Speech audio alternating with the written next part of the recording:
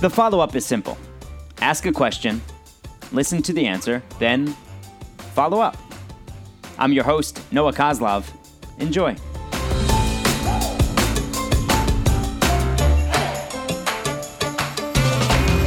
The follow-up today is with Adam Stanco. Adam and I co-host a basketball podcast every week called Catch and Shoot. Adam is a producer for the Pac-12 network out in San Francisco. His wife is a sports producer, so they live crazy lives, odd hours, odd expectations at the office, and they've got 3 kids, 15, 13, and 2. So I've gotten to know Adam over the past few months, and something that always stands out is that he always seems pretty calm, but how do you actually balance work and life?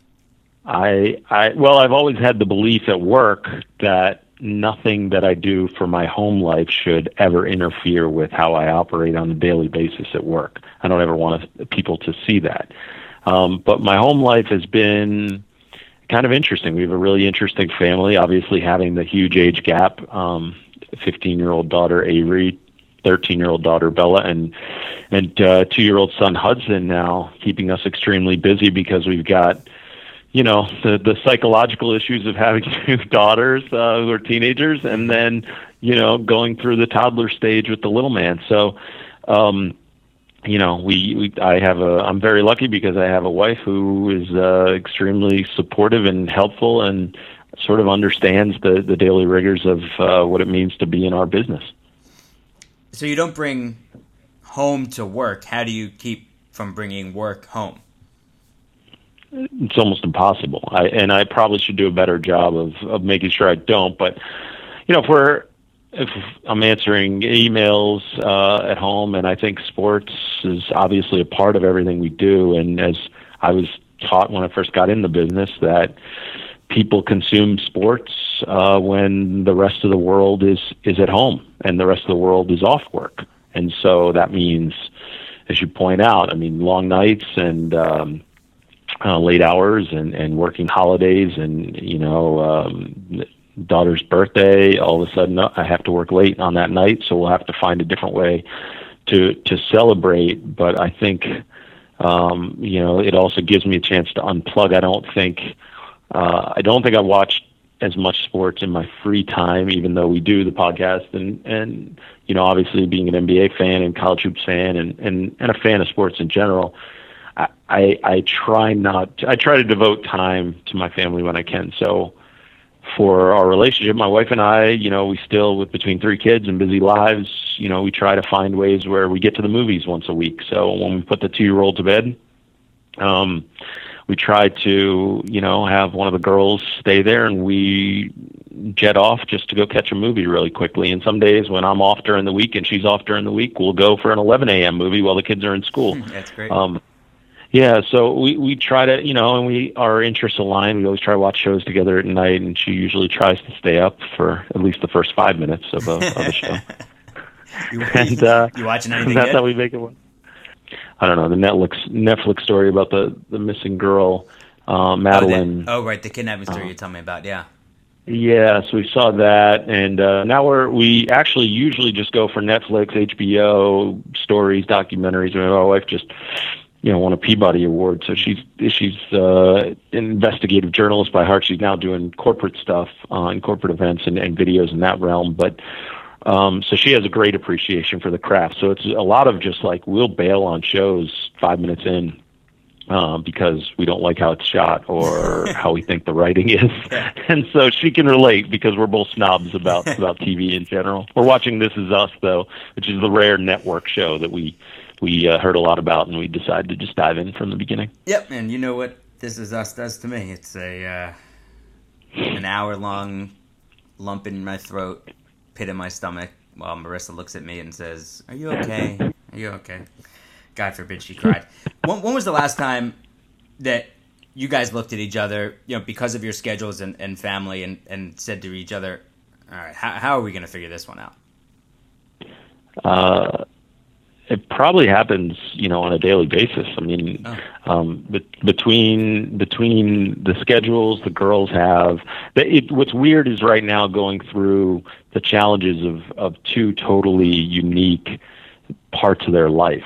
So we deal with the challenges of the girls in high school, for my oldest, and then Bella's dealing with middle school and how hard 7th grade is and the challenges of school. And Bella is really creative and artistic, and Avery's more of a type A, and she gets to school early every day, an hour early, to take extra classes because she's in a special program for environmental leadership. And then my son is like just running around like crazy. So it's the physical demands and being up all night because he doesn't sleep for him, and then shuffling the girls around to their different activities, whether it's swimming or soccer or track and field, but then also just being there for them, for their friend drama and all of that. And I think every day we talk about what the challenges are, and my wife, Kate, wants to have another child, which is just more chaos to the chaos, and I'm excited about it just because we have such a happy family. And I think the biggest thing for us always, for everything, is communication. So Kate didn't give birth to Avery or Bella, but she adopted them about 4 months ago, and 5 months ago, and there's love there, and that's their mom, and so our biggest part of the family, regardless, everything needs to be talked about. And obviously I'm a communicator just like you, and we joke a lot as a family, but there's a lot of love, but we talk through everything. So if any one of them is having a problem, it's not acceptable to shut it down. And we just really together, I think that probably takes up the most of our time, is that we have a lot of family talks, and they're not like hardcore, disciplined, sort of a family meeting. It's more just getting together at the dinner table and going over our day and some of the struggles and how we get through it and how we can help each other, and we try to do that as much as we can. How often are you getting to sit down as a family for dinner? Pretty often. We never are together for breakfast or obviously lunch, but for dinner we really try to make time for that. We wait for each other and try to find a way to make that work. Although during the week sometimes with different activities it doesn't work out, and then the weekends turn into sleepovers. It's more that the girls have such active schedules now. But we really do try to get together pretty often. If there's not practice during the week, and I'm not working late, we can probably guarantee about 3 times a week during the week. Then that's a given that it'll happen. You mentioned Kate officially adopting Avery and Bella. Mm-hmm. 4 months ago. Did things change at all when that officially happened, or it was just a formality? It did change a lot, but in some ways it was just a formality, and in others it changed a lot. I mean, I guess the closest comparison I could give is the analogy is probably for people that have lived together for a long time and then got married. Yes, it was a formality, and yes, it already felt like they were married, and my kids already called her mom, but that is their mom, but it meant something. There was a permanence to it. I had Avery. My ex-wife. I was married before. My ex-wife got pregnant at the before we were married. We sort of a shotgun married, and then quickly had Bella.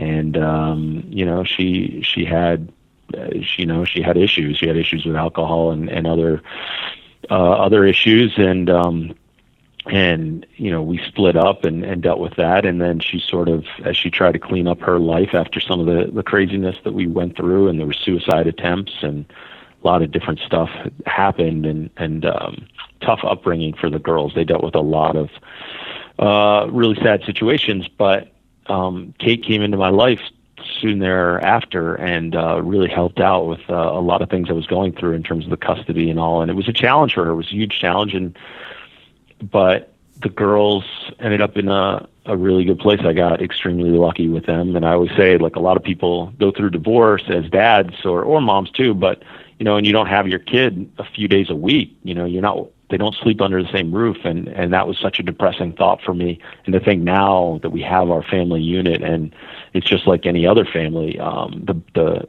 backstory might be a little bit different, but to have it now is great. But, Kate came into their lives when they were 5 and 3. and it was an adjustment. And the reason that I would say that it meant so much to actually go through with the adoption, just like Kate and I getting married meant a lot to the girls, and they gave speeches at the wedding. They gave a speech at the wedding that was just heartbreaking and just emotional, and there wasn't a dry eye in the house. But through all of that, there was always been this fear, more so with Avery because she's older and she was a little more aware when everything was going on, that, this fear of abandonment. She was worried that Kate would leave at some point. And I think slowly but surely, us getting married was just another stamp of, look, this is permanent. And then having Hudson was like, look, we call him sort of like, it's the wheel, he connects all of us.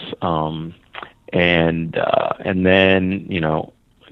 then now with the adoption, making it official that she's their parent, was hugely emotional.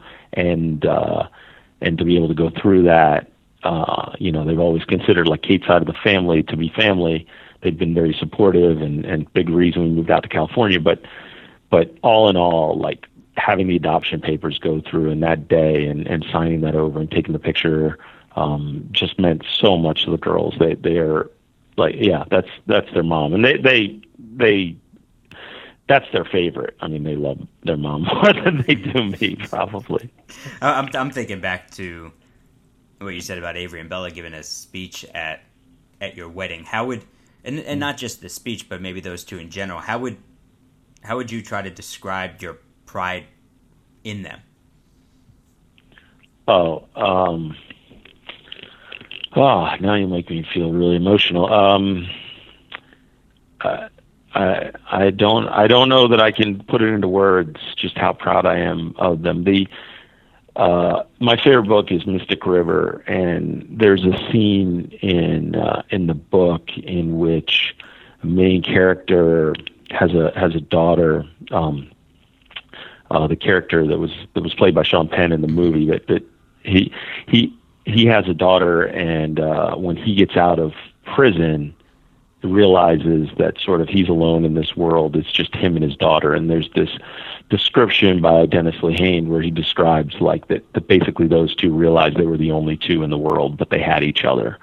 And I sort of felt like that for a long time with my girls. Like we were going through this chaotic situation, and there was a lot of sadness, but between the three of us, like we could get through it. And to see like what they dealt with and how they matured because of it, and dealing with a lot of, the long nights of just crying and them not understanding why, the birth mom wasn't around, or why she did certain things, or, and things she said that had them questioning, me and all. And then later, Kate, my wife. So,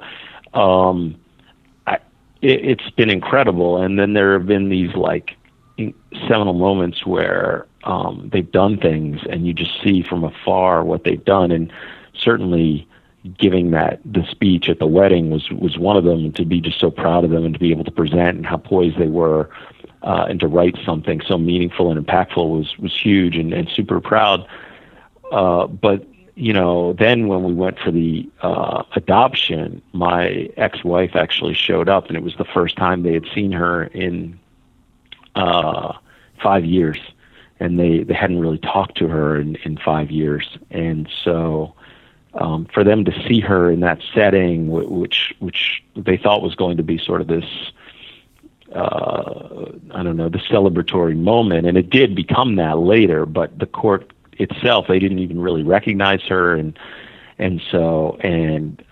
my ex-wife showed up, and she's now married, has some other children, and showed up with her mother-in-law, and the mother-in-law gave sort of this statement in court and said all these things about me and how I was as a parent and how I had been as a husband. And basically what was wild was, then I refuted some of that and, always tried to stay above board. And my girls then blew me away in the proudest moment I've ever seen. And both of them spoke out in court and said in such a calm manner, in such a mature way, hey, that's, this stuff's not true. Our, Dad said to us every day that this was our choice. The adoption was our choice. And is this what we wanted? And is this how we wanted our lives to be? And, I've always given them the chance to, hey, if you want to go talk to your birth mom, that you have the chance to do that. If you want to go have lunch with her or coffee, I mean, she lives across country, but if you wanted to do that, or you want to speak with her or meet up with her, whether it be a week from now or 15 years from now, like, I will support that and I'll be behind you. And Kate's been the same way. And so they knew that, and they were armed with that, and for them to express it and be so composed, and it was incredible. Both spoke at court, and I was bawling, and I still get really emotional thinking about that day. But in general, I mean, I'm proud of everything that they do, and just who they've become, and just the love we have as a family, and seeing them with Kate, just, I mean, that lights me up. It's like my favorite thing. And now with Hudson, seeing them help raise Hudson is just the best. There's nothing better than those kids. Because they want him to feel the security that they didn't feel as when they were 2 years old.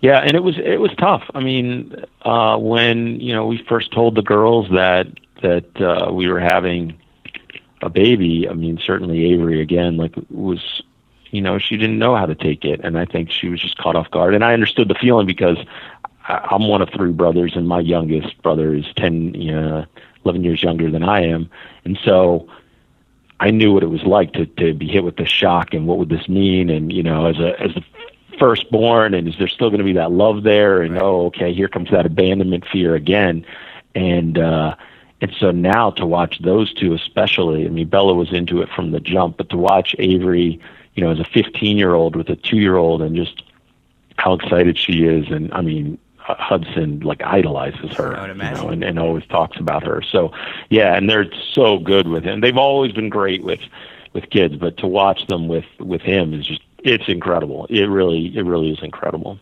And another one? I mean, I don't know. I mean, let's hope my let's get through this. Let's get through this interview, and then we can start thinking about number 4. But honestly, I think there's sort of, having gone through. We've gone through stuff that's about as hard as it gets, and so I think when you deal with a lot of that, nothing feels all that intimidating to you. You can get through it just like anything else. And so I think that's the one great lesson in this, and what we've really appreciated throughout the whole thing is that there was a time where it felt like we'd never get out from under this black cloud. And and coming to California was a huge part of that. We were in Connecticut. Kate and I were both working for ESPN, and so when we had the chance to come out to Northern California, and which her family was here, it's where she grew up. She had a whole support system, and we had a support system, and it wasn't easy. And she gave up her career, really. I mean, Kate spent the first 2 years. She left ESPN, spent 2 years just making sure that the kids were acclimated to their new surroundings. So, but I think that once again showed, and as we look back on all of it, is that, like, A, we got through it, and B, that we can deal with anything. Like, as a family, we're always stronger together. It literally is a team effort. And I know that sounds somewhat corny, but that's, I think, how we approach it as a family. We're all lucky to have the two of you. Really, really fortunate. And I didn't know where this conversation was going to go, but I really do appreciate your honesty. Hey, well, you're the best. I'm honored to be on it. I've told you before, I think it's a great concept for a podcast, but more than that, your curiosity is something that I think we sort of both share, our view of wanting to know more about people in the world, and so thank you so much for having me jump on with you. This is really, I'm honored. I'm honored. What Adam described, that's hero stuff. I didn't know all of that before we recorded, but what he described, that's what heroes do. He did it, and I can't even begin to imagine it. You can hear more of Adam's voice on our weekly basketball podcast. Just search Catch and Shoot in iTunes. We don't just talk hoops, you'll get to know us a little bit. Please subscribe to this podcast as well. Also listen to all episodes on vocalnow.com, VOKALnow.com, and click the 5 stars, leave a short review. You can do it in 10 words. It's so easy. And if you like what you hear, share the program with others, and we can continue this conversation on Twitter and Facebook at Noah Koslov, Koslov. Thanks for taking the time to join us on The Follow-Up. The Follow-Up is a production of Vocal. For more information and more programming, please visit vocalnow.com. That's VOKAL now.com.